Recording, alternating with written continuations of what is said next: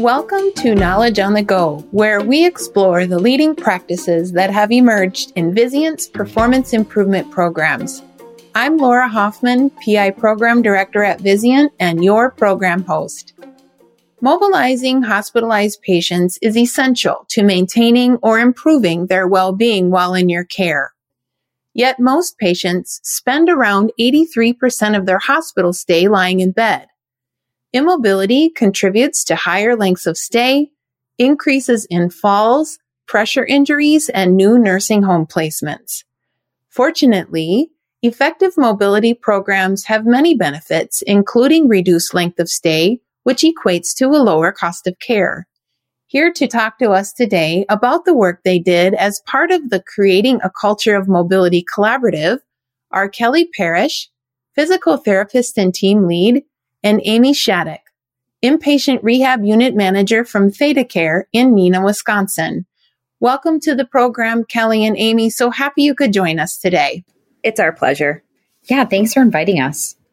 Before we dive into the details, Amy, tell us about what made you want to invest time and money into building your mobility program.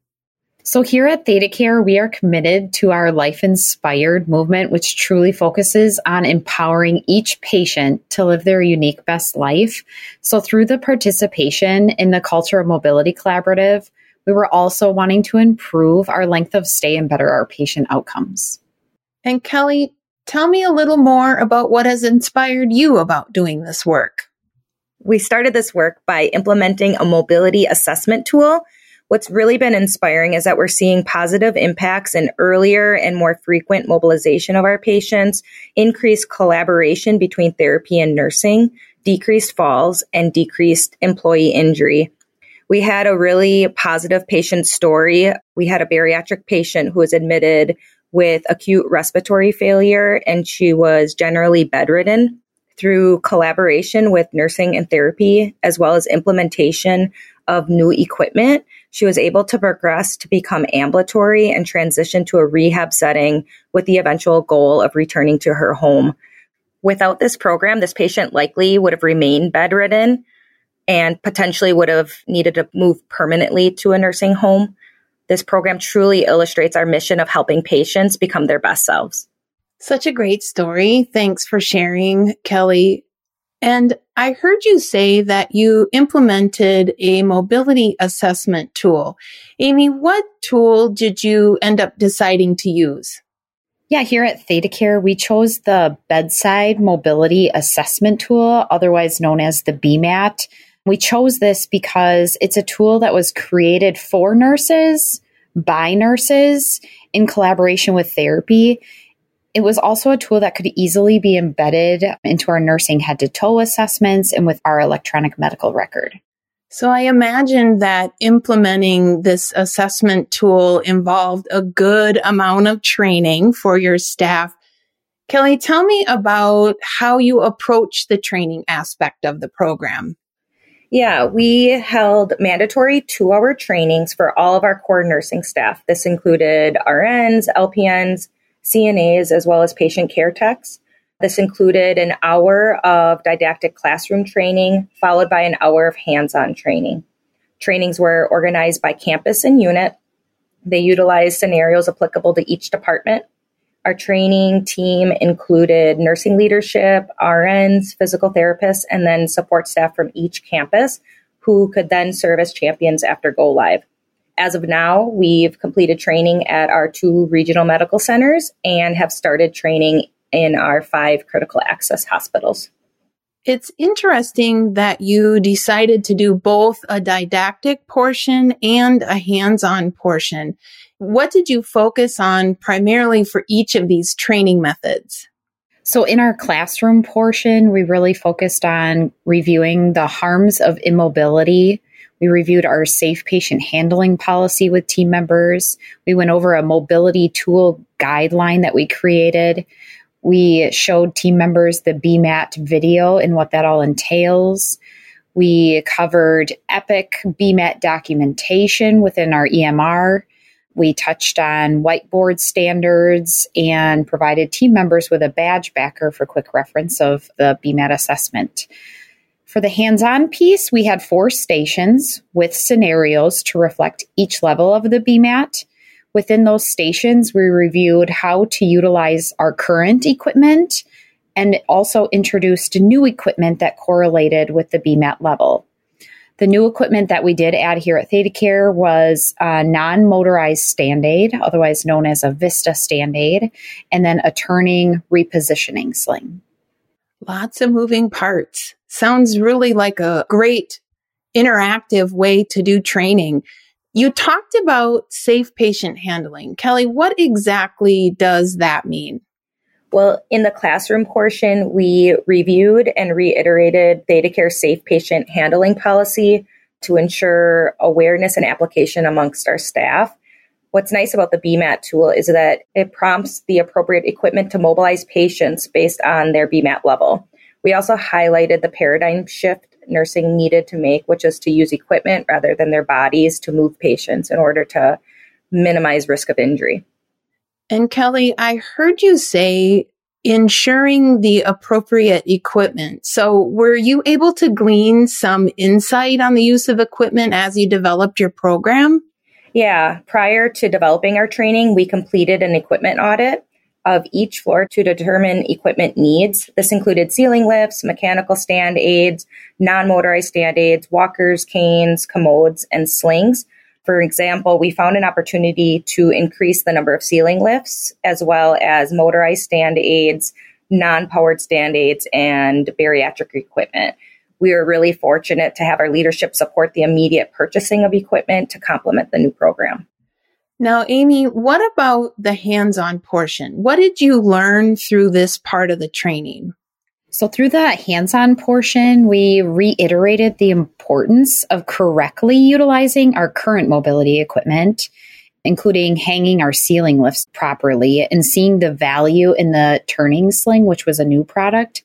The post-training surveys were extremely positive regarding the hands-on portion of the class.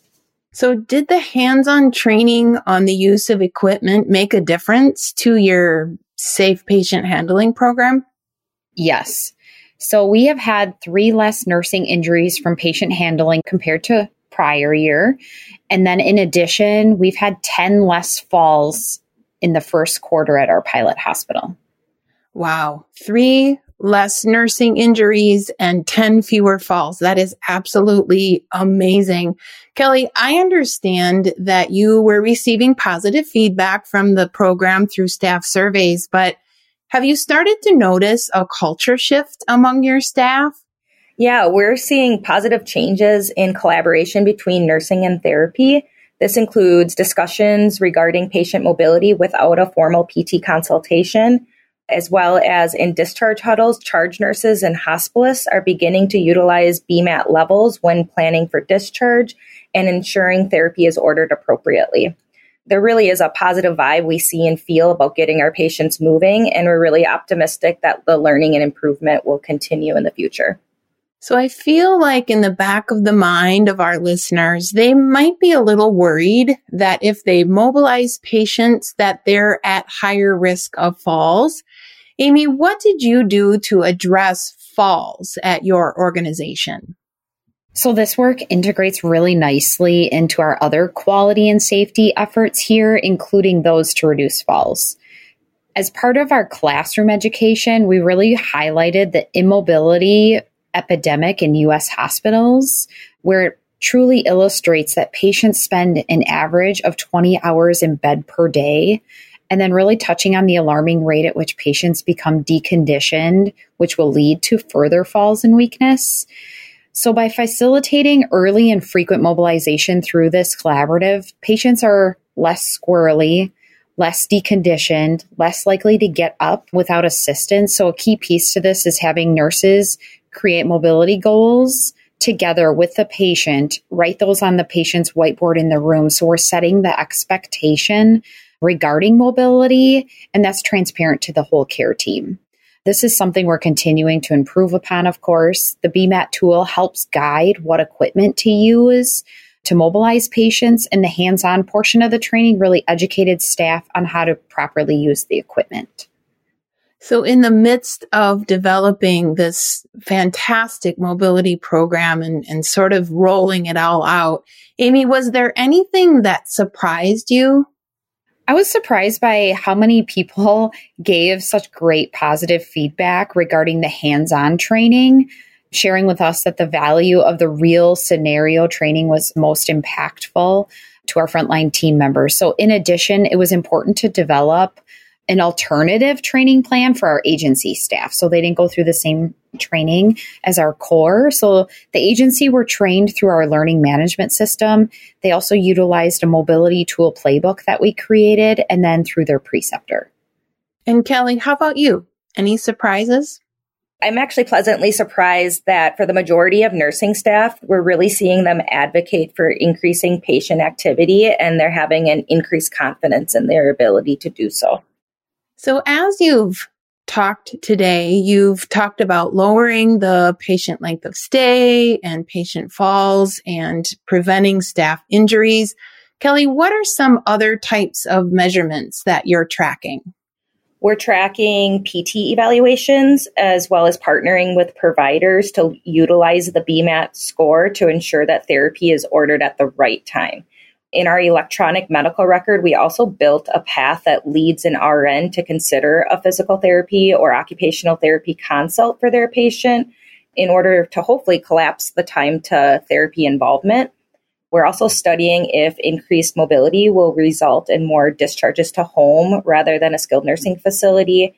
And finally, we are focusing on those level 3 patients who we know are at higher risk for falling. I can certainly understand that having the most appropriate PT evaluations would be a better use of workforce resources. Amy, tell me about your future plans for the mobility program.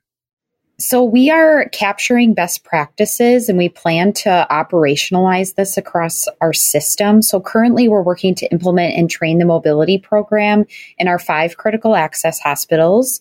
We are launching our collaboration with OB and ICU in their mobility efforts for those populations. And then from there, we're planning to partner with our physician champions in this collaborative to address nursing-driven activity orders. I love the idea of the nursing-driven activity orders, and it's great to hear about your plans to scale and spread the program. So as we close out our discussion today, Amy, what advice do you have for others thinking about starting or even enhancing their mobility program? Having executive leadership fully supportive of the initiative is imperative.